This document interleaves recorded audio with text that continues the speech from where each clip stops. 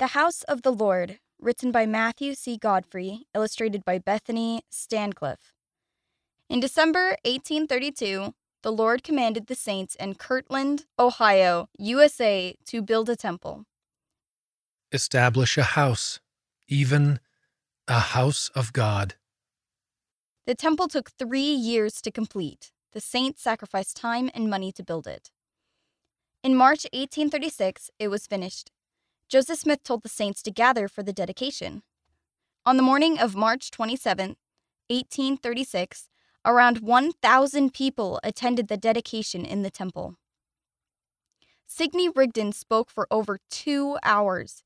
Joseph Smith then read the dedicatory prayer, see Doctrine and Covenants 109. We ask thee, O Lord, to accept this house. A choir sang The Spirit of God, which was written specifically for the occasion. Many testified of great spiritual experiences they had at the dedication, including an outpouring of the Holy Ghost and the appearance of angels. On April 3rd, Jesus Christ appeared to the prophet Joseph and Oliver Cowdery in the temple. He told them that he accepted it as his house and that the saints should rejoice because of the blessings they would receive.